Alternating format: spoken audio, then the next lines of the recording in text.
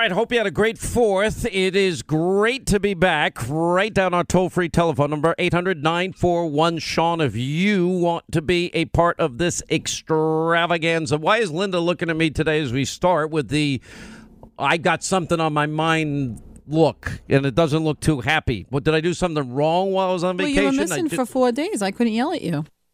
It was so lonely. You know, I had all these nice guest hosts. I had to be nice to them. It was very hard. It still is very hard. It's hard every time. I'm not the greatest vacation taker in the world. And as much as I just can't shut off the switch in my head and just be on vacation and be present wherever I am, whatever I'm doing, it just doesn't work that way for me. I think there are other people like that. I actually was Keith Kowalski, Inventor of the Year. I went to dinner with him and a couple friend of his, and we were hanging out, and they had just gotten back from a week at some beach in New Jersey that they stayed at. They rented, I guess, a house on the beach or something like that, and their whole family. And I'm like, they had the deepest, darkest tan I think I've ever seen in my life. And I said, well, look, you must have been out in the sun a lot. And they said, oh, yeah, we'd go out at the father, in this case, he had 2 kids too. He goes, yeah, I'd go out at like 6:30 in the morning and hang out in the sun, and I wouldn't come back till like 5 or 5:30. And I said, well, would you be under an umbrella? And he goes, no. I'm like, well, I could tell you that I'd be in a hospital burn unit if that was ever me, because you're the same way. You're Irish translucent. Oh, yeah, I'm transparent. Forget about it. But the thing is, I get bad sunburns in like an hour. I hate getting sunburn. I do not like it. And I've become a big believer in sunscreen. And, you know, I actually played golf a few days, and not great at it, but I'm getting better. I took a couple of lessons. I'm never going to be good at golf. That's the bottom line. I don't have time to be good at golf. I just have to accept my place in the golfing world. You're pretty good at golf. What's that? You're pretty good at golf. Yeah, golf. Whatever. It's golf. I'm a good athlete, so I manage to get by. And when I listen to the instructor, I do a lot better. And just certain little things that I always have an instructor? Yeah, I took lessons because I haven't played it. You took golf lessons? I hadn't played but 4 times in a year. Yeah, when did you do this? On vacation. I took this past week? Yeah. Took golf lessons. Okay, why is that funny to you? I don't know. It's just ridiculous. Seriously? Yeah, I mean, I had a golf pro, a really good guy by the name of Matt. He was teaching me how to play, and I took lessons. The way I take lessons, I can't stand to just stay on a range. I said, come on, we'll go play. Okay, so clearly I'm the odd man out because I think this is ridiculous, but everyone in the studio says this is totally normal. Okay, well, you don't think that baseball players have a batting coach? There's not a pitching coach. There's not a first base coach, a third base coach, a general manager coach. I don't even know how many bases are in the game, so I have no idea how many coaches there are. There's coaches all over the place in football. What sport are you going to learn and master? Sounds like a highly overstaffed environment. I don't know. Well, every sport, if you want to be good at it or decent at it, you have to, learn the fundamentals. I guess, but I mean, couldn't you just practice? Yeah, but what if all right, the golf grip in and of itself is a problem. Oh, yeah. How do I put my hands on this giant stick? Let me see. One hand here, one hand there. You're going to, well, no, I guarantee you would not get it right away because it feels so unnatural and awkward if you hold it right. Oh, my God. You know what would be great? What? We should do the show one day from a golf course. And I'll go out. I've never golfed in my life. You never golfed in your life? Nope. Oh, my gosh. I will tell you this weekend, though, there was a half-price sale on the plastic golf club. By the way, could you imagine Linda's going to be at the country club, trying to get into the country club, which is, by the way, a war in some of these places because people are so uptight about they become country club. Oh, I think I fit right in. No, I mean, well, there's an impression of me that people think that I'm going to go into a golf club and start talking about Trump and politics. The last thing you want to do. The last thing I'm going to do is I'm quiet and I'm polite. It was like that idiot Jimmy Acosta. By the way, his book tanked. Do you know the first 2 weeks? How could it tank? It never sailed. He sold under 10,000. I think I know for a fact the first 2 weeks. Meanwhile, Levin's book sold hundreds and hundreds of thousands in 4 weeks. This guy died. And he's like, well, I made the New York Times list. I'm like, yeah, once, and it was dead on arrival. When you look at book scan numbers, he only had sold 6,000 his first week, 2,000 his second week. It was terrible. Anyway, you were saying. No, please continue. I mean, maybe that's what we should do. Maybe we do you ever play a sport at a high level? Did I ever play a sport? At a high... Okay, did you... All right, did you ever play a sport? That's at the beginning, my friend. You never in school played anything? Nothing? You never played sports? Played violin, then I played the clarinet, then I played alto sax. All right, did you... I played violin. Did you have music lessons? I did. Okay, same thing. I'm a music teacher, not from a music professional. Like I didn't, go out to like Baryshnikov I had a golf pro teach bring me up to speed because I hadn't played in a while. And I started playing amazing, actually. Because I was a hockey player, I have a natural drive. And when That's a sport I can get into. I love hockey. Okay, this conversation, talking sports with you is just impossible. It's exasperating. You know nothing about sports, and I just need to remember I will tell you absolutely nothing. There's not a sport out there. If you shoot archery, you get lessons. If you shoot a gun, you get lessons. Anybody, by the way, people call me, ask me all the time, well, what kind of guns do you have? I have, a pretty big collection. What are you looking for? Well, something to protect my house. I said, well, whatever you choose, get trained by a coach, by a professional instructor, how to use it safely. I ended up a while ago going shooting. A buddy of mine he was teaching his kid how to shoot. And I said, sure, I'll tag along. And I will tell you that the instructor was amazing. First thing, you got to watch a video. I am not saying that you shouldn't have instructors to learn new things. I was under the impression that you knew how to play golf. That's why I'm laughing. I didn't understand. Okay, but I didn't know you were new to the sport. In 2 years. It's not like my life's not busy.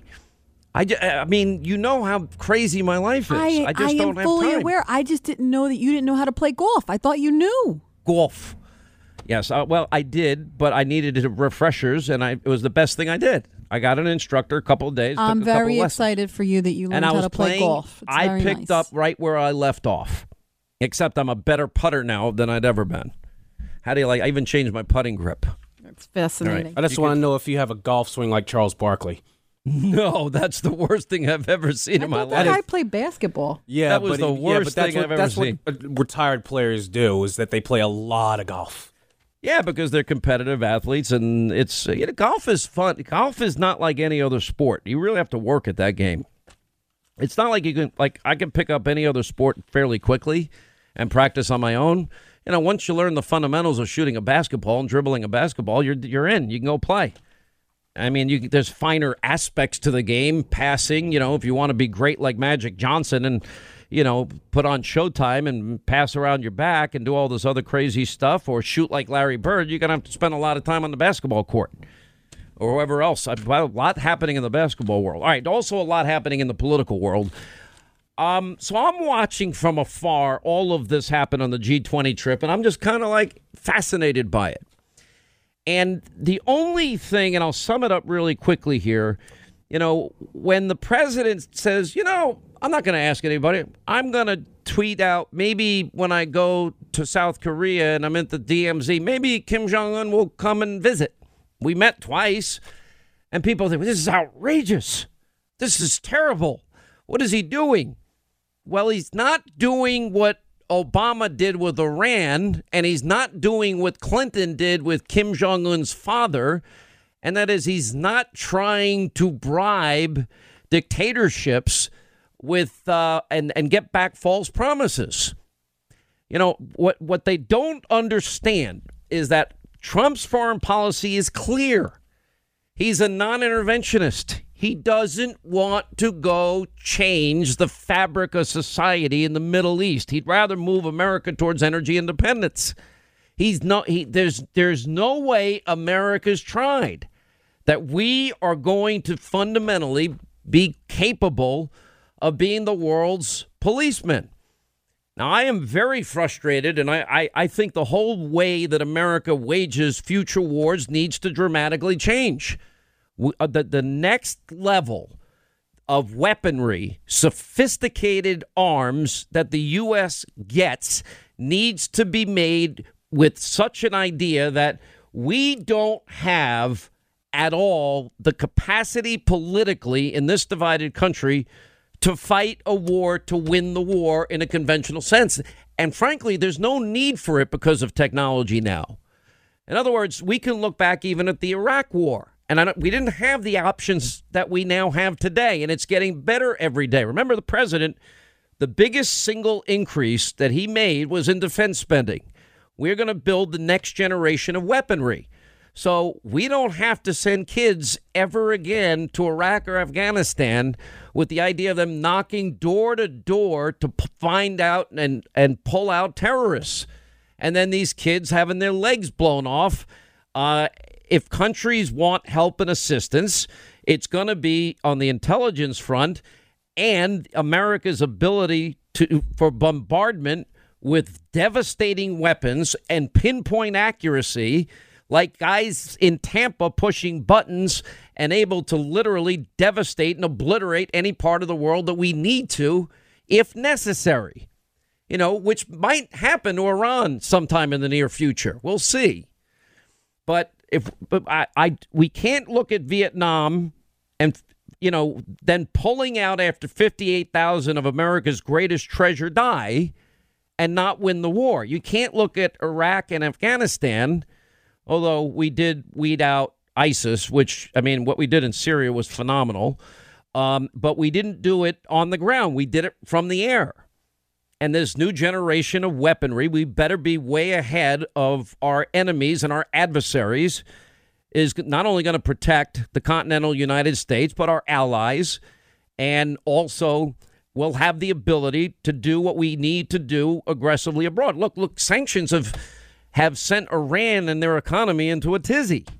And the president pulled out of the Iranian deal. The difference is they think that Trump is like them, that he's going to be the great appeaser. It's just the opposite.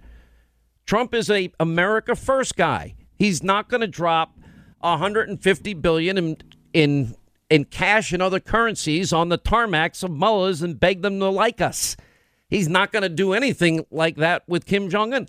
Look, whether we get an agreement or not, North Korea can't get nuclear weapons, nor can Iran. If they move towards it and it becomes a possibility, I guarantee you that the world is going to unite.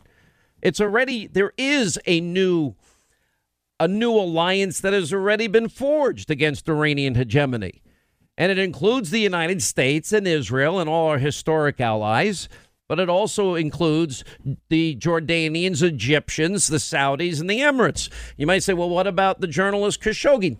I don't think anyone's been more critical of Saudi Arabia than yours truly, which is why it's so outrageous that they were able to buy Hillary Clinton's silence on the abuse of women, the killing of gays and lesbians, and the persecution of Christians and Jews. I don't want their money, and I don't want to be dependent on their oil, and we're not. The Straits of Hormuz are less strategically important than they've ever been. Why? Because Trump kept his promise on energy independence. Now it's a matter of preventing these crazy new Green Deal people from ever moving forward with that insanity of getting us off of oil and gas, the lifeblood of every economy. We ought to be looking at that as the single greatest opportunity to increase the wealth of every American. It'll raise the standard of living of every American. It's all oil and gas. We've got enough and then some for the rest of the world for hundreds of years. We don't need theirs. We just need to be smart enough to get ours. All right, a lot to get to. The census battle. Joe Biden wouldn't happen on my watch. We're going to get to that. And man, I think Biden's as close to done as anybody. And I'll explain that. Why the media doesn't get this president. When he says to Putin, don't meddle in our... What did they want him to do? Stand up and slap him in the face with a glove and have a duel? I mean, or the 4th of July celebration. Why not? It was patriot. It wasn't political. They're all making these predictions that were ridiculous. All right, I got to say, when Biden claims Russia would never have interfered with the elections on our watch, I'm like, wow. Why did we set up NATO, Chris? So no one nation could abuse the power in the region, in Europe, that would suck us in a way they did in World War I and World War II. It's being crushed. Look at what's happening with Putin. While Putin is trying to undo our elections, he is undoing elections in Europe. Look what's happened in Hungary. Look what's happened in Poland. Look what's happened in Moldova. Look what's happening. You think that would have happened on my watch or Barack's watch? You can't answer that, but I promise you it wouldn't have, and it didn't. It did, and it all happened on your watch. And what makes it even worse is you're that out of touch that you don't even know it. And it was a beatdown by Kamala Harris. Why she backed off? I can't. Kamala Harris, whoever's running that campaign of hers, I can't figure out, because they had so clearly, because they were ready to tweet out immediately after she brought up that she had been involved in busing when she was younger. Every I was dotted, every T was crossed. That line was practiced. That line was prepared. And then she backed away from the statement after she delivered the devastating blow in the debate to Biden. Now the question is why? Well, she did the same thing. Remember, she was Medicare for all, and you can't have private insurance. Then she backtracks. Then she goes back again. All right, glad you're with us. 25 till the top of the hour. Glad you're with us. You know, I don't care what happened in the week I'm gone. The president is, well, conservatives wouldn't have put up with Obama stepping across the DMZ. You know, there is context. There is, there's texture. There is, I don't trust Democrats that would be stupid enough to drop $150 billion in cash and other currencies on the tarmac of Iranian mullahs that chant death to Israel, death to America. Yeah, I don't trust those people. I don't trust them at all, as a matter of fact. Sean, can I interrupt for one moment? Yeah. This is completely off topic and has nothing to do with what you're talking about. So, earlier in the show, we were talking about golf. And I asked the team about the Charles Barkley thing because I didn't know what you were talking about, because I thought that Charles Barkley... Hank, what's his name? Haney, he took classes. It means nothing to me. You know that. I don't know who that is. Yeah. So, by the way, Rush did it once, but go ahead. Rush is a good golfer. So Charles Barkley, I thought you were kidding me.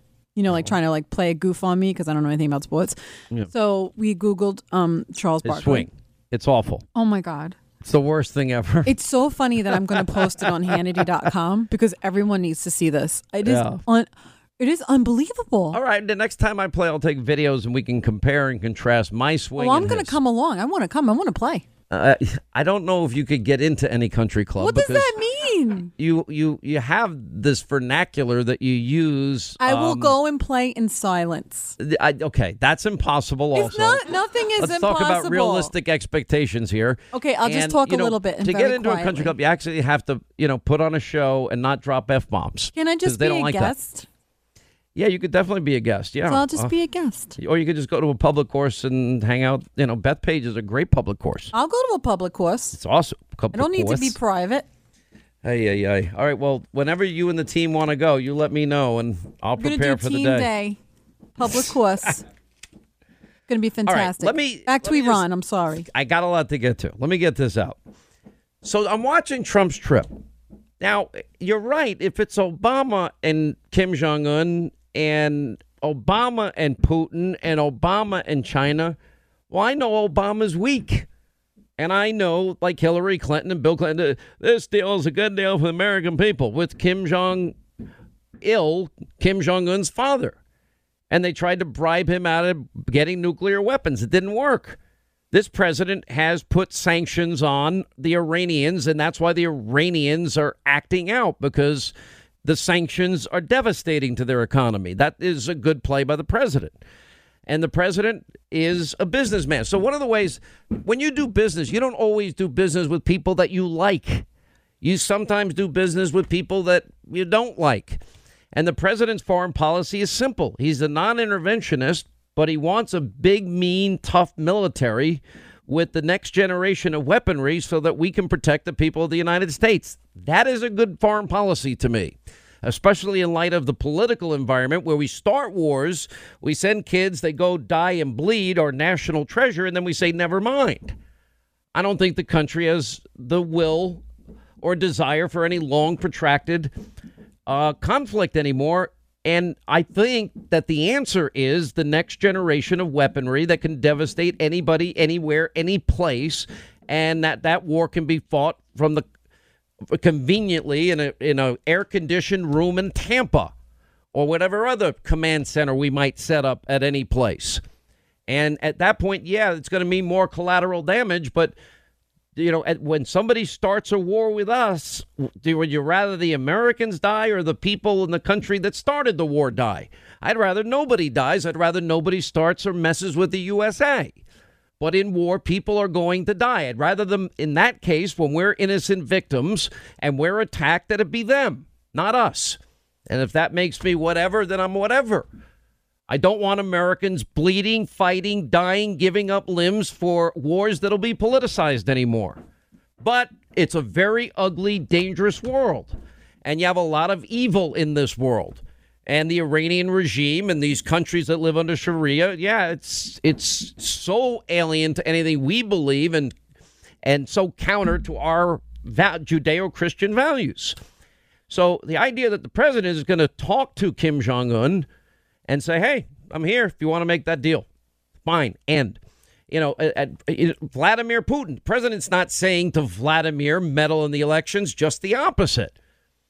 Don't meddle in the elections. But it's not something you're going to get out of him in front of Putin to try and embarrass him to start and escalate a conflict that is already in existence because they are a hostile regime. And that was what was so obscene and absurd about creepy, sleepy, crazy Uncle Joe's comments. I frankly was shocked. Let's play it again. He said it wouldn't happen on mine and Obama's watch, and it all happened on their watch. Listen. Why did we set up NATO, Chris?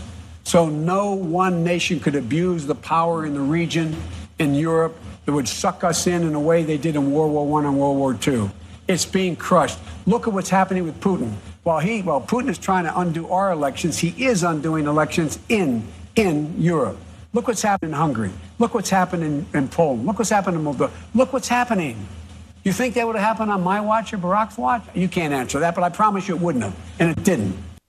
It did. All of it happened on his watch. Then Biden in the interview goes on to say what is a known failed policy. This is the policy that got us 13 more million Americans on food stamps, 8 million more in poverty, the horror that was the 8 years of Biden-Obama. Well, I'm going to increase the corporate tax rate up 8%. And I'm like, great, that's going to chase businesses the hell out of here. By the way, corporations don't pay taxes. They pass it on to we, the consumers. He's like, well, that'll raise billions of dollars. No, it won't. It'll turn corporations right around that have been enticed to come back to the United States, and they'll start leaving again expeditiously, just like people are leaving New York, New Jersey, Illinois, and California. Then he says he's going to raise the top marginal tax rate. Yep, right up to 39.9% again. Well, that's going to put individuals in a position not to invest again. And, right now it was lowered to 21%. We're going to double it. OK, that means businesses aren't going to invest money. That means the jobs we created are going to start going away. That means, meanwhile, President Trump, all this hoopla, they don't understand him. He's coming at this from a business pro-America perspective, America first perspective. And if it means that he can get these people by talking to them, building a relationship that they stop building nukes and create some trust and show that there's a mutually beneficial way of moving forward economically for the North Koreans or others, that would be in the world's best interest. And the same with Putin. Of course, we've got to stop Putin. Putin is a hostile actor. The one thing we actually learned from the Mueller report, no collusion, no obstruction, but they did find that Putin, at his direction, launched a massive attack on U.S. and our electoral process. And by the way, people like Devin Nunes were warning about it in, 2014, 2 years before it happened. The president's approval ratings are soaring, but yet he's been pounded about what happened at the DMZ. What was bad about meeting people? He's not bribing them like the Clintons or Obamas. He's never going to give money to a regime like Kim Jong-il's Un's. He's never given money to the mullahs. That's not who he is. He's going to say, okay, you want to join the world community? Here's the carrot. If not, you start trouble. Here's the stick. And the stick is going to be devastating bombardments. Okay, China, trade deficit, $500 billion. Either you change your policies or we're going to impose these tariffs. He's imposing the tariffs, but now we made some headway. Now China is moving back in our direction. Okay, just like you had better trade deals with Canada and Mexico, and recently said, Mexico, you better stop the migrant caravans from Central America or I'm putting tariffs on you. And Republicans were afraid of that, too. And we had, every time they say, the Labor Department announced 224,000 jobs last month. Oh, another success, but that wasn't expected to happen either. You know, Biden, Russian wouldn't have interfered in our elections. Tell Vladimir I'll have more flexibility after the election. And this is on top of what was a disaster for Joe Biden. Joe Biden had the single, I don't know if he can at this point even begin the process of recovery. I really don't. Joe Biden is in deep trouble, especially as it relates to, the takedown by Kamala Harris was massive. You know, we had broken this story a while back. I did monologues on it, that he was working with Democratic segregationists in the 1970s. Remember, J. William Fulbright, known segregationist, well, that was Bill Clinton's mentor, not a Republican's. That was Clinton. Hillary Clinton's mentor was Robert, the former Klansman, KKK Byrd. That didn't even come up in 2016. Imagine if Donald Trump's mentor was a former Klan member. Biden, he's going to be in nonstop damage control. And they haven't even hit you can't work in a Dunkin' Donuts or a 7-Eleven unless you have a slight Indian accent. Or for the first time ever, you have this African-American that is clean and articulate. Wow, it's story. What? Who talks like this? My slave is a slave state. It's blunder after blunder, gaffe after gaffe, and it's not stopping. The issue that Kamala Harris brought out was about busing and a plan to integrate public schools in the 1970s. He made inflammatory remarks when the Clinton crime bill came out. He used the phrase predators on our streets. It doesn't matter whether or not they're the victims of society. The end result is they're about to knock my mother on the head with a lead pipe, shoot my sister, beat up my wife, take on my sons. So I don't want to ask, what made them do this? They must be taken off the street. We should focus on them now, not out of a liberal instinct for love, brother, and humanity, although I think that's a good instinct, but for simple, pragmatic reasons. If we don't, they will, or a portion of them will, become the predators 15 years from now. And, Madam President, we have predators. And by the way, let's just move forward. But there's a pattern with this guy. And, making excuses for segregationists, just a product of his time.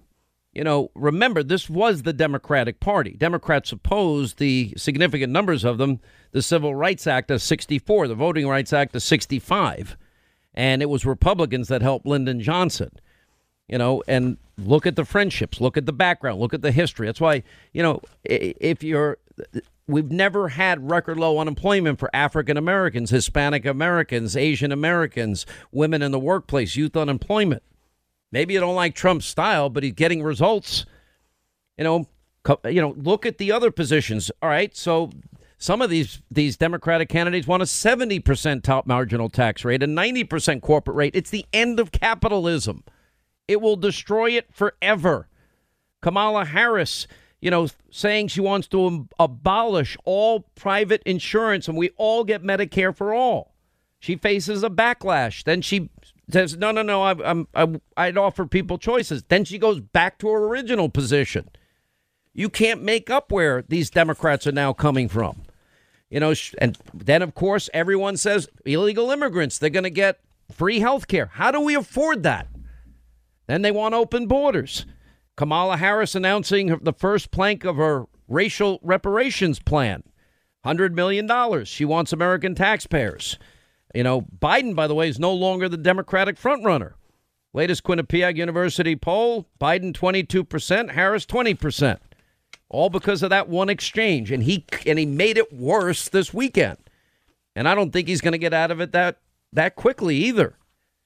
You look at these radical groups that are supporting the Democrats. Look at AOC. One of the funniest things going on right now is this feud between Pelosi and Ocasio-Cortez.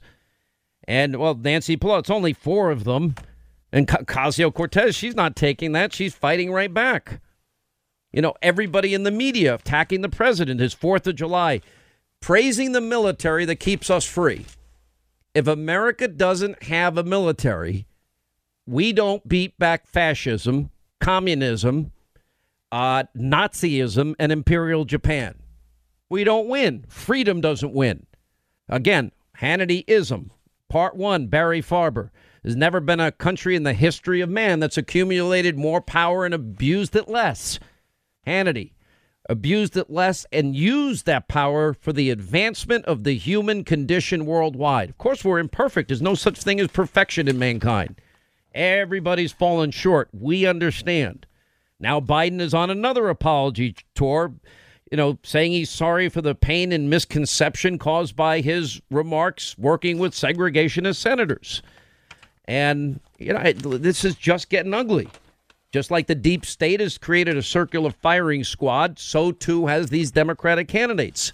And their position, they all want free health care for illegal immigrants. Most want open borders. Most want Medicare for all. Most want massive increases in taxation and onerous government bureaucracy on businesses. It'll drive businesses out. It'll take away job creation and wealth creation. And they support some idiotic version of the new Green Deal, which gets rid of the lifeblood of our economy, which is oil and gas.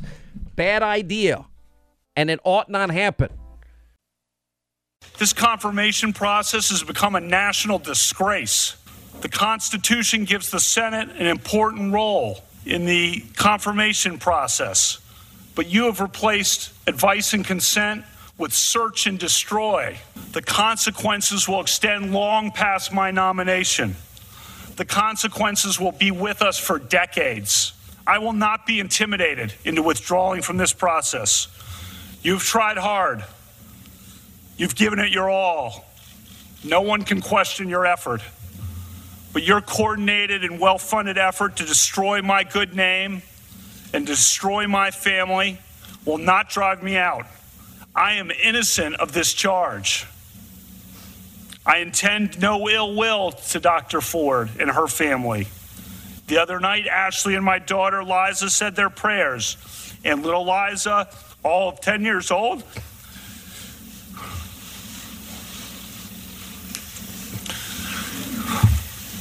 said to Ashley, we should pray for the woman. It's a lot of wisdom from a 10-year-old. All right, hour 2, Sean Hannity Show. That from the Kavanaugh hearings. Listen to what he's saying here. What is going on? A coordinated, well-funded effort to destroy my family. And this is no longer advice and consent. This is seek and destroy. A circus.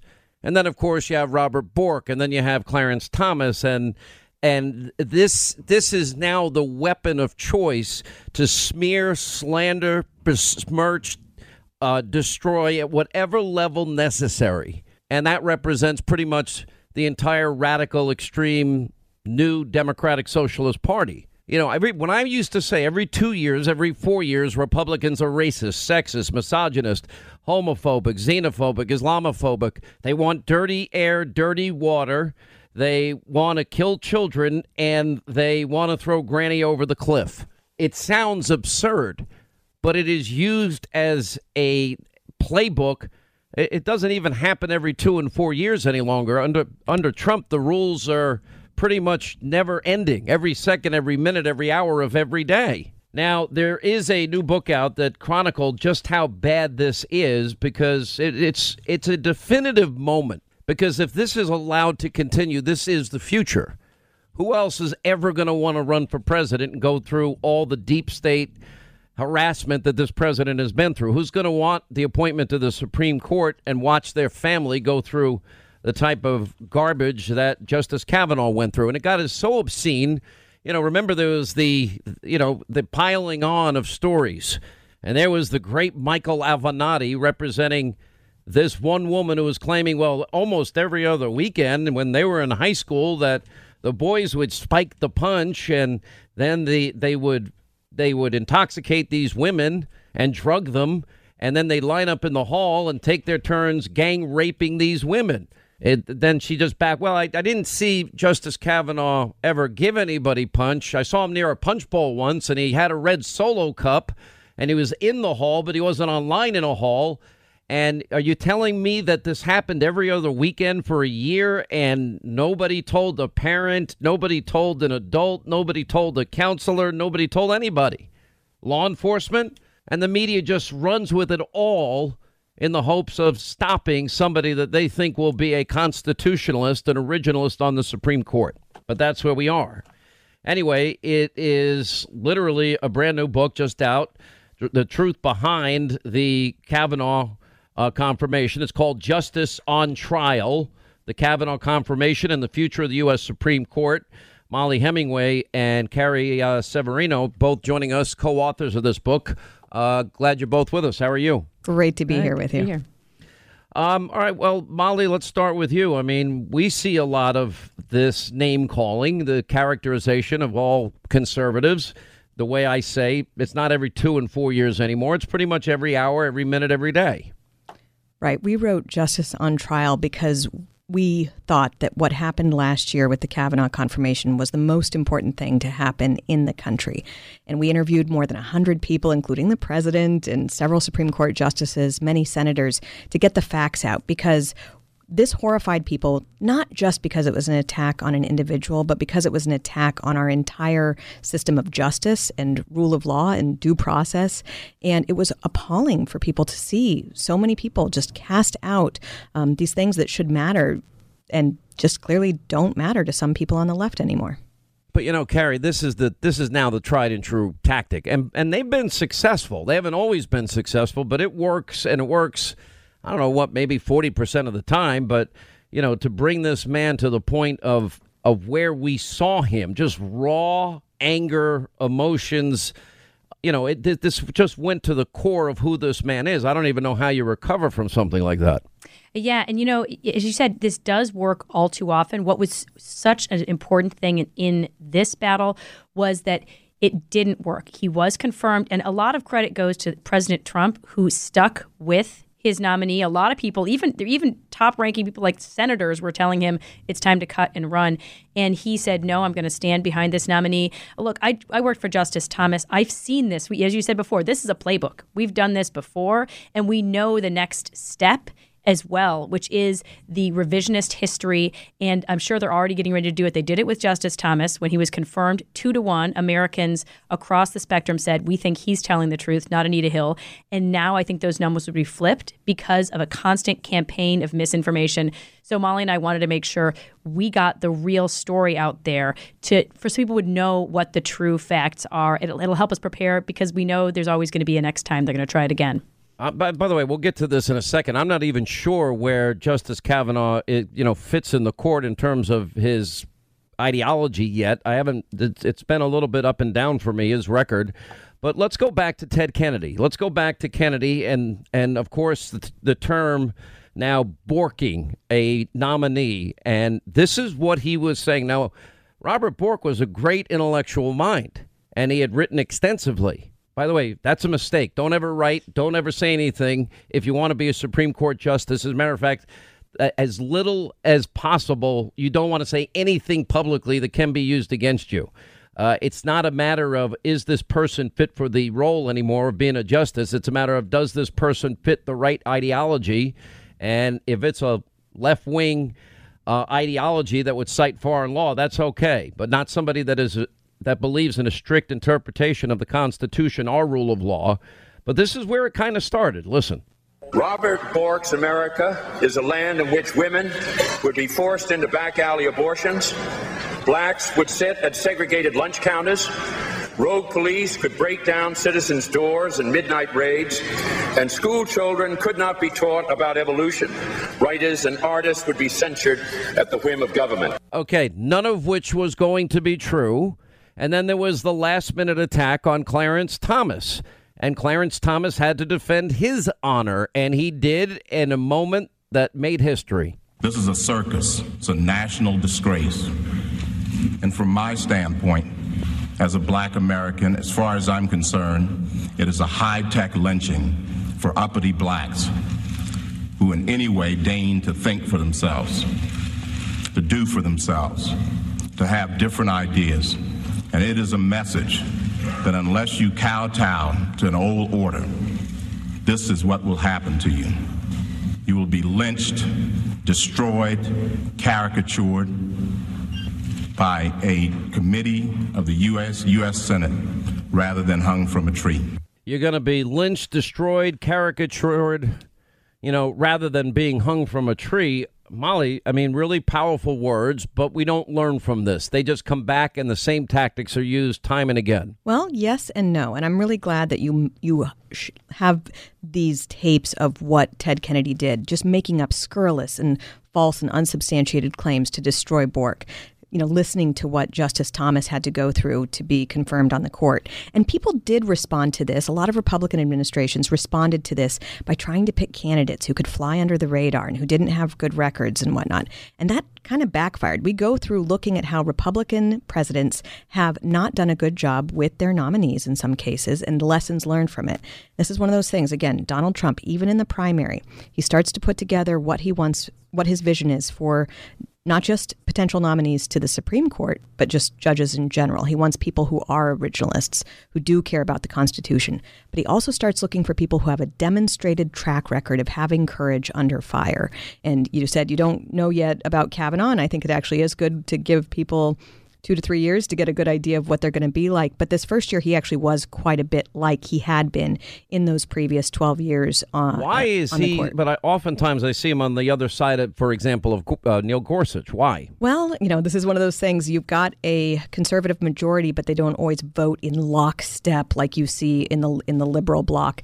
But they both have interesting differences in their jurisprudence. Kavanaugh was the justice who was in the majority more than any other justice, followed by Roberts, but then followed closely by Alito as well. He tends to be good at getting people who are moderate to align themselves with more conservative positions, and he had some good rulings this year as well. Carrie might speak to that. And Carrie, the only thing I would add to that is, look at, for example, Clarence Thomas has gone on to be one of the great originalists on the court today, and I think, in the absence of Antonin Scalia, I think a great conservative, reliable legal mind, along with Sam Alito. If I'm disappointed with anybody the most, it's John Roberts, who we clearly now know allowed politics or the perception of the court to interfere with his health care decision. Yeah, and unfortunately, this term we saw that come back again with the census decision, which was really discouraging. It's particularly unfortunate because he seems to want to be motivated by the legitimacy of the court and the view of the court. But I think he, unfortunately, is undermining himself, because when you make a decision that is more based on the politics of the case than the legal standard, I mean, for example, in the census case, he, as much as said, the legal standard says the president can do this. But, he really just kind of felt an ick factor or something about the way it was done in this case. That's not your reason for doing this. You don't try to split the baby and say, well, he can do it, but he shouldn't do it right now. That's a politician's job and not a judge's job. So I think when you make the court that political, you start seeing these really contentious hearings instead of having people who just decide the law on the basis of the law. That's the recipe for trying to get those politics out, is get the court out of politics, and then we won't be treating them like politicians. All right, the book is called Justice on Trial, The Kavanaugh Confirmation, the Future of the Supreme Court. We'll come back on the other side, more with Carrie Severino, Molly Hemingway. They co-authored the book.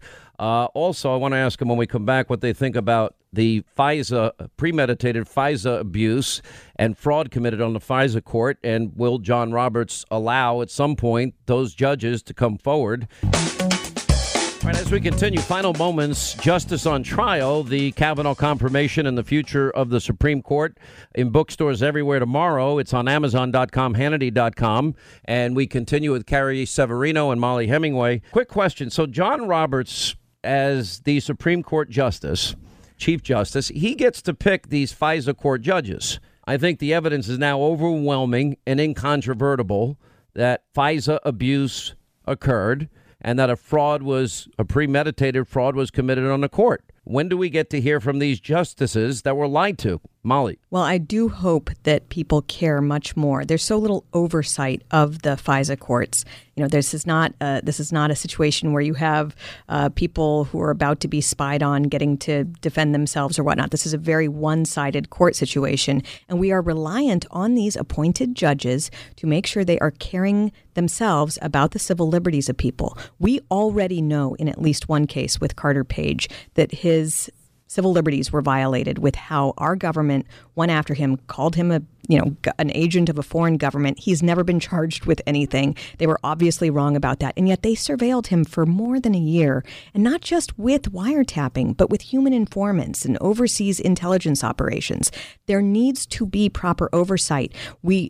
Yes, the judges need to care, but also the media need to care more, and more people in Congress need to think about this. The media was too busy peddling their conspiracy theories and their lies for 2+ years. Isn't it amazing? The stupid little talk show hosts like me, Carrie, ended up being right and they're wrong, and we're going to be proven more right in the future. Absolutely. And that's a theme that we found throughout Justice on Trial was the problems with many in the media who were simply not reporting the stories that were right in front of them. That was one of the reasons we wanted to make sure that we were out there getting these stories told. There were so many people who were close to Judge Kavanaugh at the time, for example, who were trying to talk to the media and say, here's the person we knew. And no one wanted to print it because it didn't line up with the narrative. So we tell a lot of those stories, and we try to dig into some of the areas that, unfortunately, many of the journalists weren't looking into. All right. Thank you both for being with us. We really appreciate it. And good luck with the book. It's on Hannity.com, Amazon.com, bookstores everywhere tomorrow. Carrie Severino, Molly Hemingway, Justice on Trial.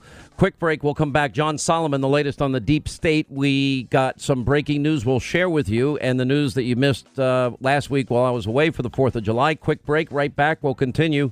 Glad you're with us. The Sean Hannity Show continues. All right, 25 till the top of the hour. Glad you're with us. 800-941-SEAN is our number. A lot happened, by the way. Deep state news while we have been away. Reluctant witnesses in the FISA abuse probe agree to talk to the DOJ Inspector General. That is big. Also, Peter King now joining the chorus. Severe, serious abuses by the FBI and the CIA in the Russia probe are all going to come out. That's new from him. And struck page text were out, we've discovered, debating whether to share details with the DOJ on a key London meeting in 2016, but just breaking now, our own friend of this program, Executive Vice President for The Hill, investigative reporter John Solomon. He has, coupled himself with the Southeastern Legal Foundation to sue the U.S. State Department to force the disclosure of records related to the Bidens, Joe and Hunter, and much more. And he joins us now. Tell us about the lawsuit. Yeah, hopefully Sean will bring to light whatever contacts Joe or Hunter Biden had at the State Department. So I filed a FOIA several weeks back, and the State Department has not engaged on it. And so the best way to go forward is, like we saw with the State Department records we unearthed about a few months ago from Christopher Steele and his contacts there. Let's pursue litigation and try to get these documents found and identified and potentially produced for the public so they can understand. So we know that in the time frame that Hunter Biden was working for Burisma, a giant natural gas company in Ukraine, his father, Joe Biden, as vice president, was the point man for all Ukraine policy for Barack Obama. And I have some reporting indicating that there were contacts at the State Department from Hunter Biden or his acolytes or his emissaries. And so we want to find out what the State Department has in terms of records at its Kiev embassy or at its headquarters in Washington. And that's what we're working on to try to get an answer to the American public. It would be an extraordinary story if the vice president's son or his emissaries. Well, I think we need to set the stage here, because there are two separate investigations involving Joe Biden's son. One has to do with China separate and apart, and he had never been part of a hedge fund group, and he flew on Air Force Two, and 2 weeks later, lo and behold, he's making this, $1 billion plus deal in an area of work that he's never been involved in his life. What you're specifically referring to has to do with the natural gas company in Ukraine known as Burisma. And, that's correct. Okay, and then we have this other tape, I believe it's related, when Joe Biden was leveraging $1 billion in taxpayer money because We found out, and Ukraine has been willing to provide us documents and documentation and evidence that, in fact, his son Hunter was being investigated by the prosecutor there. And Joe Biden, on a trip to give this taxpayer money to Ukraine, said, well, I'm not going to give it to you unless this man, who we now know is investigating his son, is fired. He got 6 hours, and in that 6-hour interim, they did fire the guy. Here's Joe Biden bragging about it. I said, we're not going to give you the $1 billion. They said, you have no authority. You're not the president. The president said. I said, call him. I said, I'm telling you, you're not getting the $1 billion. I said, you're not getting the $1 billion. I'm going to be leaving here. And I think it was, 6 hours? I said, I'm leaving in 6 hours. If the prosecutor's not fired, you're not getting the money. Oh, son of a got fired. He got fired. So he leveraged $1 billion in taxpayer money for a guy that do we know that he knew at the time he was investigating his son? Well, that's the key, right? Joe Biden has said, I had no idea there was an investigation going on. And I think Hunter Biden has indicated he had no role or any involvement in it. So, but what do we know about the process? When an American is under investigation by a foreign power, often they turn to the State Department, to the embassy in the country, or to the State Department proper. And that's why we're focusing our legal efforts at trying to divulge any contacts that Hunter Biden or Burisma's lawyers or lobbyists or PR consultants might have had at the State Department during this time, because if the Bidens did know there was an investigation and there were contacts, it undercuts the story that they've carefully crafted in the public the last few months. And as far as the China story goes, do we know if there's any? Well, if Hunter Biden or Joe Biden is going to the State Department and seeking their assistance in this is to enrich the Biden family. Isn't that the same thing with the China deal? Well, that's really what's concerning. And remember, Hunter Biden went over to China on his dad's Air Force Two plane. So he starts the trip in an official capacity aboard the vice president's plane, and then he ends up with this really lucrative deal. The concern here, of course, always is trading off your relative's government position. And here you've got the appearance issue without a doubt. And the real question is, beyond appearances, what sort of involvement, culpability, engagement did the vice president have, knowledge did the vice president have about anything his son was doing on his watch? China and Ukraine were two of Joe Biden's biggest policy issues when he was under President Obama. And here you see his son cashing in on both. That raises a lot of concerns, and now the question is, what did Joe Biden know? When did he know it? And hopefully lawsuits like this will get us some more information. Specifically, you're asking in your request for records related to contacts between Blue Star Strategies and the State Department, including the U.S. Embassy in Kiev, between Hunter Biden and the State Department, and between, and you name American businessman Devon Archer in the State Department, including the U.S. Embassy, and again in Kiev, and you intend to analyze, interpret, etc. This should not be something that should be withheld, correct? No, listen, the contacts with the State Department are almost always public, right? And so why the State Department can't respond to this lawsuit or provide information. If we could get Christopher Steele's contact with Deputy Assistant Secretary Kavanaugh in the Russia case, we should be able to get this. And there's a game of keep away going on right now. Why is Blue Star Strategies important? Let me explain. I can see in the records I've obtained from Burisma Holdings' internal books, their accounting books, that this American firm, Blue Star Strategies, is hired in the time frame right before Hunter Biden's name surfaces in an article about the investigation. So there's a news article suggesting Hunter Biden is entangled in this Ukrainian investigation. And just before Joe Biden issues that famous order to the president of Ukraine, if you don't fire that prosecutor, I'm pulling your $1 billion of U.S. aid. So why, if Hunter Biden has nothing to do with this, and this is a Ukraine-only issue, why is an American firm suddenly being hired at that moment to work for Burisma in this time frame? And it's got a public relations and a lobbying background. That's its principal interest. So we found that in the records, and now we're asking the public or the State Department to tell us, what contacts did you have with Blue Star Strategies? What contacts did you have with Hunter Biden? What contacts did you have with Devon Archer, his business partner?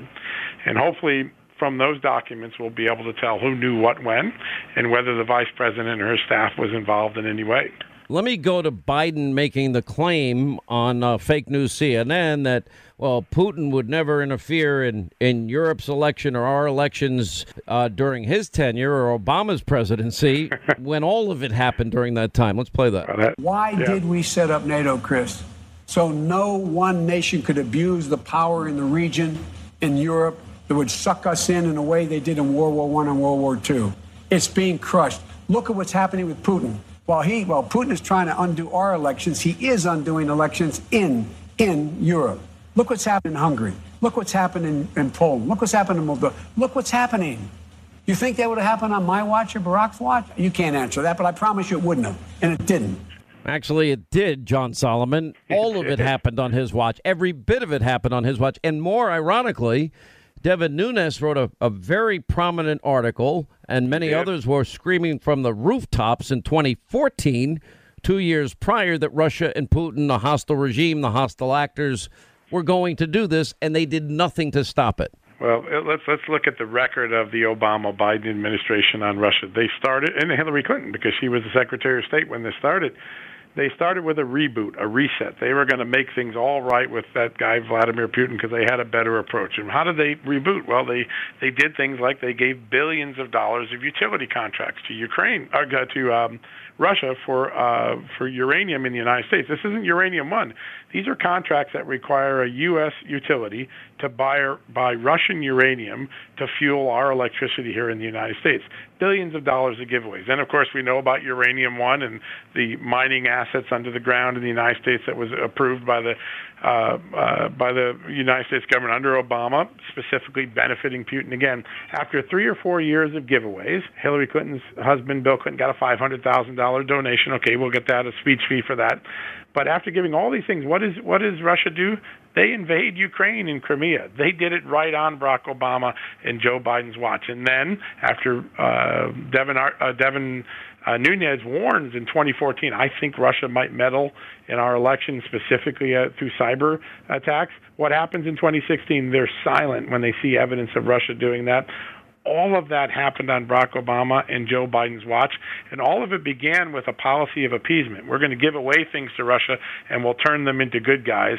And Vladimir Putin played them and showed that he is the guy that he is. He's a manipulator. He will get what he wants out of a relationship, and then he'll turn against you. And all of that happened on Joe Biden's watch. He can't say it didn't with a straight tell face. Vladimir I'll have more flexibility after the election. And remember that? My favorite audio of all time, though, is the cowardly Schiff saying, well, what is the nature of the compromise? Pick the naked Trump. Did Vladimir see these? But yes, pick the naked Trump, Vladimir. But of course. Can I have them? I mean, it's on tape, the idiot. There's, outright collusion. But now here's Biden. Now, it's interesting. He doesn't want to go back. Kamala Harris really whacked him. And I had discussed in the first hour today his history on race, which is not pretty. And now he still can't answer the question about why he basically stood up for against integration and for segregation. Here's his answer to that question. But it's so easy to go back 30, 40, 50 years and take a context and take it completely out of context. And I mean, I get all this information about other people's past and what they've done and not done. And, I'm just not going to go there. If we keep doing that, what we should be debating what we do from here. For example, this whole thing about race and busing. Well, I think if you take a look, our positions aren't any different, as we're finding out. With Senator Harris, who said she sees it as a tool, not a must in all circumstances. Yeah, well, look at my record. And then I'm not interested in going back. All right, quick break. More with John Solomon. He is the Executive Vice President for The Hill, investigative reporter. More on the other side. As we continue, Executive Vice President for The Hill and investigative reporter John Solomon is with us. Let me go to some of the other developments that have taken place, and that is we now know these struck page texts that have come out debating how much information they should share with the State Department about a London meeting. Strzok writing, I think we need to consider the lines of what we disclose to the DOJ. Right. For example, the last stipulation notes we will not disclose and then he identifies the identities outside the FBI. I think you can argue the unauthorized disclosure might reasonably be expected to cause exceptionally grave damage to U.S. national security. And Strzok also reports that he had a good meeting, and Page warning, make sure you can lawfully protect what you sign. Thinking about FOIA requests, for example. That's right. What did you think of that? No. Listen, I think the more we learn about the FBI's conduct, the more you can understand what Peter King said this weekend, that I think there was some serious wrongdoing going on. Peter King, someone who's read in and done looked at a lot of these documents, really understands what was going on in this FISA. There is an unusual behavior here. First, in taking an investigation like the Russia collusion case out of the field, where it normally would be done, moving it to headquarters, and then manipulating it through all these different things. We can't tell the CIA this. We have, remember, political pressure from the White House. Remember that text message? Or we have to hurry the F up and get this FISA through before the election. None of those are things or ways that normal FBI agents in the field talk. They don't play by a political clock. They don't play by secrecy. They're not thinking about FOIA results 4 years down the road. They're trying to do their job to solve a crime. Yet in this case, you see Pete Strzok and Lisa Page and some of their other colleagues at the senior level of the Bureau constantly worrying about a chess game that is only about politics and about secrecy and keeping things quiet and hidden from the various people that have oversight. I think that should trouble us all, and I think that's why Peter King's sentiments expressed this weekend were so eye-opening. He's a person that tends to be very pro-law enforcement, very seldom criticizes the FBI. When he comes out and says something like that, we all should pay attention. All right, John Solomon, we'll have the latest with him tonight on Hannity, 9 Eastern, and other information. Now, the Horowitz report about a month delayed in large part because you have reluctant witnesses in the FISA abuse probe now talking to the DOJ Inspector General Horowitz. And then, of course, Mr. Durham is going to be speaking or has spoken to, we don't know, Christopher Steele. We know what Steele's got to say because he was under oath in that interrogatory. John Solomon, great work. We'll have more tonight, 9 Eastern on Hannity. We'll continue. Stay right here for our final news roundup and information overload. All right, news roundup, information overload. You know, when I read stories like the one I'm about to tell you about, it drives me nuts. It really does. You know, as we have discussed and debated, and we've been investigating now over 2 years, this abuse of power, you know, I've said it many times, it hurts personally when I'll never forget the first time that Joe DeGenova used the word dirty cops, because I grew up with a family in law enforcement. You know, imagine your mother 25 years as a prison guard. Well, that's what my mother did, working many 16-hour shifts. You know, she was in law enforcement. My dad was family court probation. So many of my relatives were cops, New York City cops, a lot of them. And elsewhere. And then, you know, 2 guys were dating. Wow, they made it to the FBI. Look, even though I go out of my way to say the 99%, this is the premier law enforcement agency in the world, not just the country, the FBI. And the same goes with our intelligence gathering, the premier intelligence gathering, you know, community in the entire world. We need that in this dangerous world, just like we need police to protect and serve. And there's always an assumption among some that, well, if there's one bad cop, they're all... No, that's not true. And I can tell you my personal experience with every other person I know in the FBI or in the intelligence community, and I happen to be blessed to know many of them, I can tell you that they are aghast at the likes of Comey, McCabe, Strzok, Page, etc., or Clapper, Brennan, and everybody else. And they know the tools of intelligence were turned on the American people. They know that power was abused, and they know corruption happened, and at a really dangerous level for the country, because now we're talking about a soft coup. But if you're like me and you have an instinctive like and trust for law enforcement, well, just imagine for a second a world without them, and you've got to protect yourself. Well, good luck with that. I don't think it's going to work out as well. You know, there's a reason these guys carry guns. There's a reason that these guys, you know, we look at what they do as courageous. Every time a cop pulls somebody over, they have no idea what is on the other side of that. None whatsoever. Drugs, guns, they have no clue. So it, I guess, shouldn't surprise me with Starbucks that, this incident happens where a couple of cops go into a Starbucks. This is in Tempe, Arizona, and they purchased, drinks at Starbucks and were standing together when one of the employees at Starbucks asked them to move out of the customer's line or leave because a customer complained about feeling unsafe. And I'm like, what? Now, if I was the owner of any store and the cops came into my store, let's say I owned a donut shop. All right, we'll use a caricature cliche. It's not true. The cops eat a lot of donuts. All right, the cops would come in every night for donuts and coffee. Maybe they're working the overnight shift. I'd be happy they're there because I know that's the safest part of my night. And a lot of burglaries do occur late at night. Anyway, this is on top of course, the Starbucks putting in these containers to take needles. You can dispose of your needles inside Starbucks bathrooms. Now, you all know that I'm a fan of the Black Rifle Coffee Company, and I don't buy any other coffee. As a matter of fact, once you try Black Rifle, you're never going to go back. You're going to have a hard time understanding why you thought other brands were good. And you had a bunch of guys, American heroes, American warriors that are literally fighting in Afghanistan and Iraq, and they don't like government coffee, so they start importing beans and making their own blends, and they turn it into this amazing company. Just like, for example, 9 Line Apparel, So anyway, our friends at Black Rifle did something that was really cool, and 9 Line did something really cool. And, in the military, the actions of our subordinates, even those who have no daily interaction with, become your responsibility. The term is known as strategic private. In this context, only one individual wearing a Starbucks uniform represents the ideals and norms of the organization. And this is what they did to these cops in Tempe, Arizona, the police department.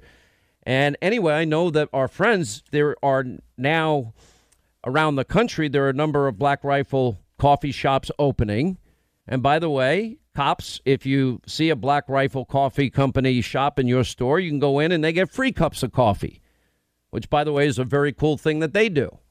Anyway, joining us for a quick update on this, Tyler Merritt of 9 Line Apparel and Evan Hafer. He's with the Black Rifle Coffee Company, 2 CEOs. These are both veteran-owned, operated companies. They give back. They hire first responders. They hire American heroes.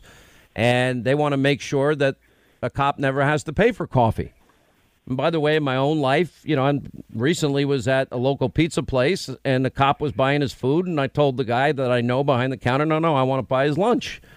Because just to say thank you, because that guy's risking his life for the whole community. Anyway, guys, good to have you back. How are you? Well, thanks a lot, Sean. I'm great. This is Evan, by the way. Evan, and by the way, if you want to see sick, fun, crazy videos, just go to blackriflecoffee.com/Sean, and you're going to love the videos that you guys put up. All right, so you guys decided to say, you know what? We want to thank cops for the jobs they do. Tell us the difference. Well, go ahead, Evan. Oh, sorry. So I should kind of preface the fact that both Tyler and I, Tyler at 9 Line Apparel down in Savannah, Georgia, he's got a Black Rifle coffee shop right there. And both he and I have been giving free coffee to police officers and law enforcement since the day that we opened our doors. So this isn't even new for us. This is just something that we've done every day since we've opened our doors to the public. What I like to say is it's not PR, it's who we are. And it's something we've done every day that we've been in business. And you're a former special ops soldier, Tyler, and you understand the importance of leading from the front. You made this decision a long time ago when you opened your doors. Well, Evan, this is Tyler, by the way. Evan is what you would consider that silent professional, and I'm going to brag on him a little bit. I met Evan through watching his videos and reached out and said, hey, you know what? I'd really love to partner. I love what you guys are doing. I feel like we have similar value sets. Let's link up. And I remember just shortly after working with these guys, they're like, hey, you've got friends in the 160th, they're special operators, pilots. Can you get some of our coffee overseas? Absolutely. They sent pallets and pallets and pallets of coffee for our special operators deployed all around the world. Evan, you want me to take pictures? You want me to get, articles from the guys, show what you guys are doing? You're like, nope, don't need any publicity. Just send it out there. And that's the type of person he is. When we talked about hey, what about coffee for our first responders, for our veterans? Like if they're in uniform, it's free. It wasn't even a debate, a question. And that's the culture and the climate of Black Rifle. And that's what's missing in Starbucks. That strategic private represents who they are. They talk about how sorry they are. How about some actions? Why don't you offer free coffee for the next month? Because it would hurt your bottom line. That's why. Well, and the other point that I'd like to make is a couple years ago, they asked 2 non-paying patrons to leave their store, and when they did that, they went back a week or so later and shut down all their stores for sensitivity training. And these are just regular people that they had to come back because they were in a minority status, come back and retrain their entire workforce. Well, because of this incident, I would like to ask them, why aren't they retraining their entire workforce to understand the importance of law enforcement within their establishment? They're not. And I think that's just indicative of the cultural differences between those who have served and those who haven't served. You know, I just, and not only that, I mean, it's the coffee is different. You know, why don't you tell the story? Because I don't tell it as well as you do. You know, you guys are serving abroad, and I would assume that government coffee really sucks. And so you guys very cleverly, and I don't know how you did it, because, I mean, I know you're stationed abroad in Afghanistan, Iraq, all you guys. And you said, you know what, I think we're just going to order some coffee beans from around the world and make our own blends. How did that all happen? Well, I was in Kirkuk, Iraq, actually, and I was going to what's commonly known as the chow hall and drinking coffee from the chow hall. And it tastes like coffee that has been put through an old sponge. It's so bad that you can't imagine how bad it is. Well, I'm a coffee head, so I came back from that deployment and went to work trying to figure out a little coffee roaster that I could buy to take with me, and I found frying pans, all these different things. And I started roasting coffee. So what they Did you say coffee that went through an old sponge? Yeah, that's the way it tasted. It was so bad. So it's sort of like Starbucks, right? Yeah. And so I started roasting coffee because the what is it, the mother of invention, or the mother of invention is necessity, in the sense of I've got to solve a problem. I want a great tasting coffee. I started roasting it. When I separated from service in 2014, I came back, and I had my service rifle next to my little 1-pound coffee roaster as I was training future CIA guys to shoot more proficiently. And I combined those two things, which was roasting coffee and my service rifle, and that's where the name Black Rifle Coffee comes from. I stood up a company, and a couple years later, we've got coffee shops with guys like Tyler at 9 Line. That's pretty amazing, and look at where you are today. I know the last time I saw you, I just have my own, you know, I'm just a Black Rifle Coffee guy, and it's the culture, it's everything in between. And I will tell you that, you know, as you begin to build out these franchises, I know you're starting small, but how soon will it be that people can go to a Black Rifle coffee shop in their town? Well, that's a tough one. When I see that, you know, we're expanding as fast as we possibly can. I brought in he's a former Force Recon Marine, former president of Panda Express. His name's Tom Gavin, to help me with the expansion on this. He came in at the beginning of this year, and we've identified places around the United States to start building Black Rifle coffee shops. And the great thing about this economy, as we all know, is we've got a low unemployment rate. We've got a high economic success, which also makes property more difficult to find. So we're looking as fast as we can to put coffee shops in around the United States. We've partnered with 9 Line. They're going to put how many shops down in Savannah, Tyler? Yeah, we've got one open already. We've got another that's ready to open the next 30 days. We've got one in Charleston that should be done in about 2 months, and then we're ready to keep on rocking and rolling. Well, I mean, for me, it's great because there's a culture behind it, too. Why don't you just so blackriflecoffee.com/Sean is the website. And how do we get to 9 Line Apparel, by the way? It's just 9lineapparel.com. And again, if you're looking for those alternatives to, say, Nike, 100% USA made, our place is the place to go.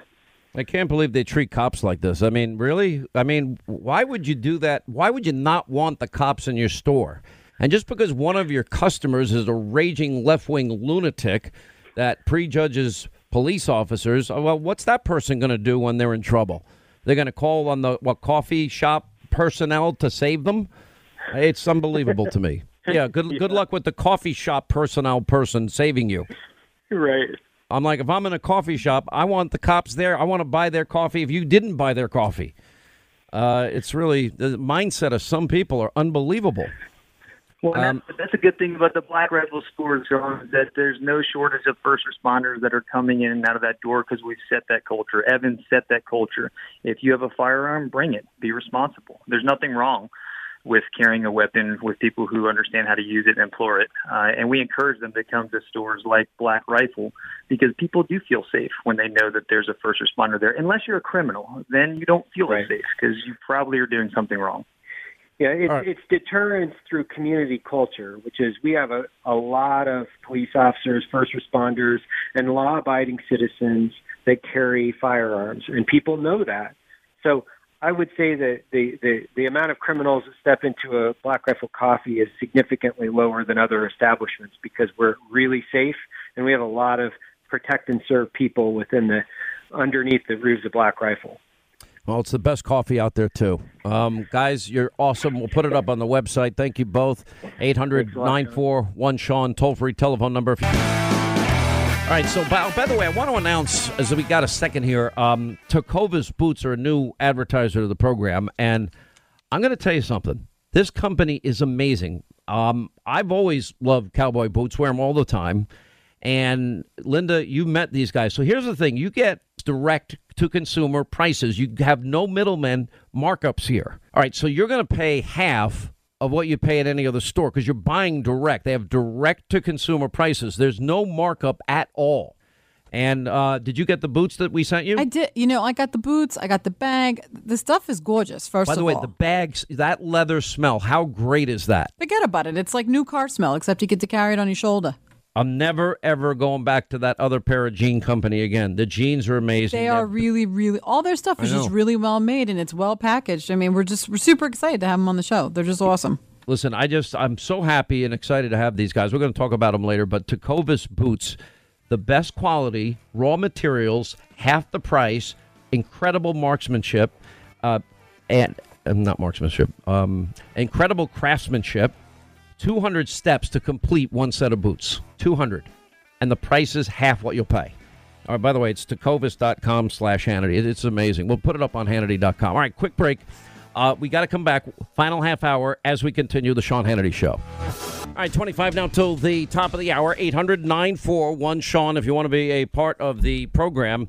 So we have interviewed many times in the past, combat pilot, the guy that held the Clinton nuclear football. Now, remember, wherever a president of the United States goes, there's a guy with the football, which is all of the codes if, God forbid, Armageddon happens and the president needs to launch a nuclear weapon. And if you remember back in the day, Buzz Patterson was very outspoken about President Clinton, wrote the book, bestseller, Dereliction of Duty, an eyewitness account of how Bill Clinton compromised America's national security. He is now running for Congress. He said in a tweet, California's broken and bankrupt Democratic leadership has failed miserably, and it might cause one to give up. But as California goes, so goes much of the nation. I'm here to fix it, and I'm running for the congressional 7th district, and I'd love your support. I mean, he's been to, 69 countries, 20 years of service, and an Air Force pilot. He began under Ronald Reagan and flew combat all over the globe. And anyway, we welcome him back to the program. All right, you really now you're sinking into the swamp. Why would you ever want to sink into the swamp, especially from California, which I think is gone anyway? Hey, Sean. Yeah, well, you know what? I've been asked for years and years and years to run, and it's just time now. I mean, I live in California, and there's definitely a leadership vacuum, not only in California, but in our nation, especially in Congress. And it's time for an outsider who has some insider experience and knowledge to come back and try to fix things. Explain the California 7th District. It's look, most of the districts there are Democrat plus what? What is the percentage of Democrats versus Republicans in your district? Sacramento County East, Sean, it's D+2, and there's a lot. That's a winnable district. Very, very winnable. There's a guy named Dan Lundgren who was a Republican here for years that had that district, and until the Democrats redistricted, and they actually elected a guy named Ami Berra, who is probably a decent guy, but he's a do-nothing Democrat. He's been there for 8 years. He's a doctor, and that's all he does. He likes to initiate bills to name post offices, but he won't do anything about the homelessness, the homeless vets in Sacramento and Los Angeles and in San Diego and Sean, if you walk downtown, if you venture downtown in California, you say downtown LA or Sacramento, it is a war zone. And the Democratic politicians, Gavin Newsom and the like, are not doing anything about it. And you know who's losing in the war zone are the homeless and our homeless vets. And California and the nation is turning, we're willing to prioritize illegal aliens over our own vets and our own homeless who are actual citizens in this country, and it's got to stop. So my campaign, my platform is going to be a strong immigration policy, a wall, a border. We are going to prioritize our homeless and our vets above illegal aliens. And that's how we're going to start. And we're going to take this country back. We're going to take California back. And I'm the first shot across that bow, and I'm looking forward to it. Look, I give you a lot of credit. I mean, you now are a sanctuary state. You're right. I mean, historically, as has gone California, so too has gone the rest of the country. You see all these Democratic presidential candidates. They want, open borders. They want, free health care for illegal immigrants. And then they basically all want to adopt this crazy Green New Deal. I do think there's going to be a backlash at some point. You see a mass migration out of California, people moving to Texas and other states that don't have. I mean, you have a 13.5% state income tax.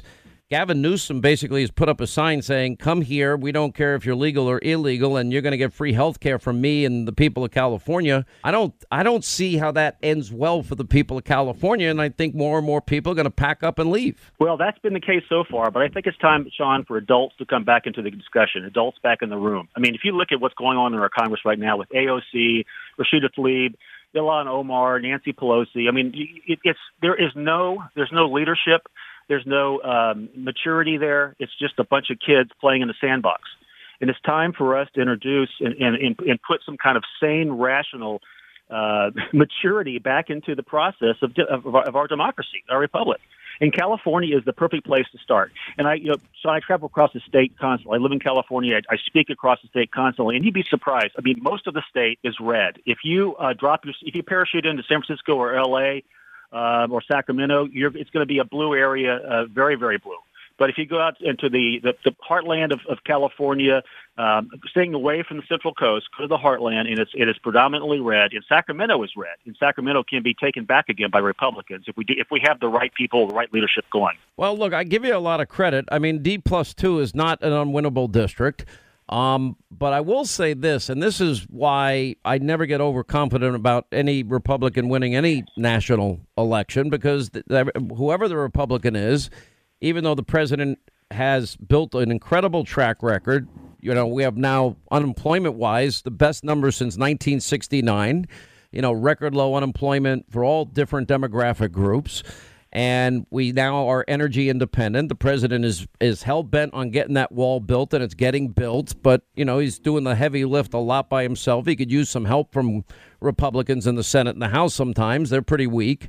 But the reality is where we are today is that, we start out without New York and their electoral votes, without California, without Illinois, without New Jersey. So if you're a Republican and you want to win, you got to get Ohio, Florida, North Carolina. Then you got to, pick off Pennsylvania. You got to pick off Wisconsin and Michigan. And those are not easy states for Republicans to win. I would argue that Trump on paper, I don't care what the polls say. I don't think he polls well. He should win. I don't see a Democratic contender that has an agenda that's going to be palpable to the middle of America in any way. And but you never know, because it's a heavy lift. Anytime a Republican for president is running, it's always going to be a heavy lift with 55 electoral votes from California, just goodbye. Yeah, Donald Trump, Sean better than anybody probably. You know, he's a fighter, and we need fighters. And I'm a fighter too. I've been in combat. I'm not going to back down from a fight, which is why I'm going to run for office in California. And I would really appeal to people out there who want to support a conservative military guy running for Congress out here to go to buzzforcongress.com. Buzz for Congress. That's pretty easy to remember. And I'm running. Love your support. Love your help any way, shape, or form. And Sean, you know what? I got to take a moment here. You gave me a break when I was a fledgling author back in 2003. You were the first mainstream, high-profile news person, journalist, who gave me a break and actually carried my exclusive for dereliction of duty, and also for. By the way, it was a great book. And what did you hit on the New York Times list? Did you get number one? We were number 2 under Harry Potter, so I'll take number 2. Oh, well, that's kind of number one. You can't. Yeah. Harry Potter doesn't count.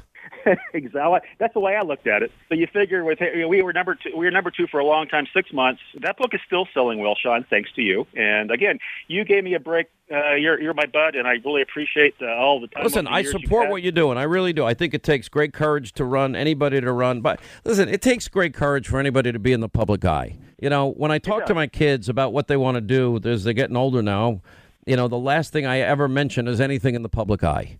And while it's been really good for me in my life, and I've had opportunities that I never dreamed I'd have, and I've been blessed beyond what I ever deserve, I also know that there's a downside of getting the crap kicked out of you every day, and thank God my kids don't pay any attention to it. That's the greatest blessing in the world.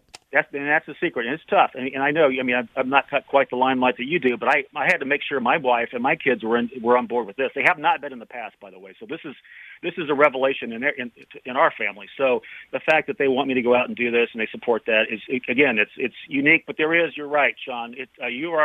You have to expect you're going to get the crap kicked out of you daily, and a lot of it being 90% probably being unfactual, incorrect, and something you've got to respond to anyway. Unfortunately, that's just our culture, and I think it's time for a culture change in this country. I think it's time actually for us to get back to conservative values, start putting adults back in the discussion, and let's not go crazy with this lurch to the left. And I think that 2020. Listen, I'm actually, I'm a pretty optimistic person. This is do or die time. If they ever got power back now and they were able to cement in these changes to the healthcare system and these changes in terms of environmental extremism, we're done. Capitalism and their high rates attack, we are done. It will all end. The republic will no longer exist as it once did, and it will change the course of history, and it'll create a society of great wealth and prosperity and opportunity into a dependency society at an unsustainable level. And the amount of pain it would take to ever get back is I shudder to think what it would take to win it back. I don't even know if it's doable at that point. I'm right there with you. And I think, Sean, when Hillary Clinton lost in 2016 to Donald Trump, I think if this country had elected Hillary Clinton, and we had 8 years of her, we would not have recovered from 8 years of Obama and 8 years of Clinton. But thank God we elected Donald Trump, and thank God we got to reelect him in 2020.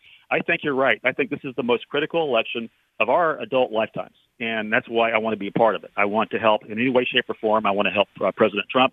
I want to turn California back around again, back to a Reagan California, a golden state, and not a state where people are fleeing left and right to Nevada and Texas and in Colorado. All right, Buzz Patterson, dereliction of duty. Good luck, California 7th. We'll stay in touch with you throughout the campaign. Good luck to you, and we give you the warmest endorsement we possibly can because you're an amazing human being. Thank you for all your service heretofore. God bless you, Sean. Thank you for all your service.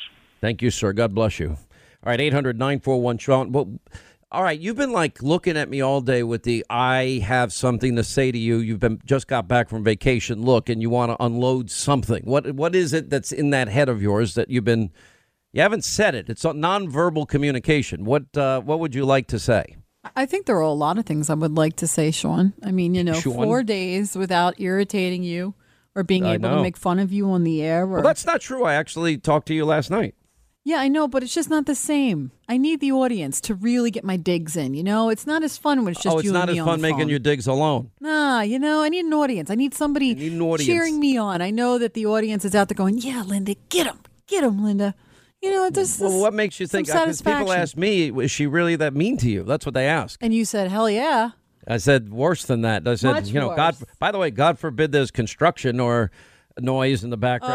Oh, God. Or God forbid it rains one day. Do you want to tell the truth you about have that to do an story? additional show one day. Are you ready for the Why truth? not blow a $50,000 Oh, that's vacation? right. Just talk over me like Alan Combs, like God rest his soul. You're God just rest not going to his let soul. me get a word in. Well, let me say, you got to admit, though, this entire presidential campaign has taken a dramatic turn. I literally watched in fascination last week as, you know, are you going to tell Putin not to meddle in our elections? Don't meddle in our elections. I'm dying.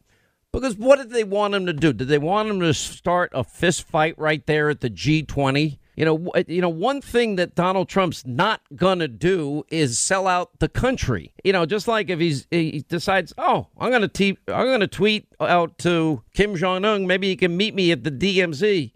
Or I'm going to honor our military and honor the country on the 4th of July and honestly think that they're so dumb that their hatred and rage has blinded them. They're incapable of seeing anything through a different lens anymore. It's darkened. It's blinders. But you know, it's worse than that. It's willful blindness. It's basically you know, you don't want to hear it. You don't want what's best for the country. You want what's best for your agenda. And I think the country has spoken. All we need to do is look at the ratings. You know, CNN, MSNBC, liberal talk show hosts. You're bragging on our big rating story that came out the week I was on vacation. I would never do that. Yes, you are. I know exactly what you're doing. You know, I don't feel that way about good ratings in the sense that I don't feel a sense of pride. I feel a sense of thankfulness. And I feel a humble, I got a lot of work to do, and I've got to earn this every day. But I am very appreciative. I mean, we came in by far number one. Unlike your liberal counterparts who feel entitled. That's the difference. You're listening to your audience. You're giving them the news that they want. They rush to judgment. They don't care about truth anymore. And that's why the media is, you look at the favorability of the media, it's never been this bad, this low. And they have earned every bit of contempt people have for them. They don't respect their audiences. They don't care about how Americans are doing so well under Trump's policies. That's the furthest thing from their mind.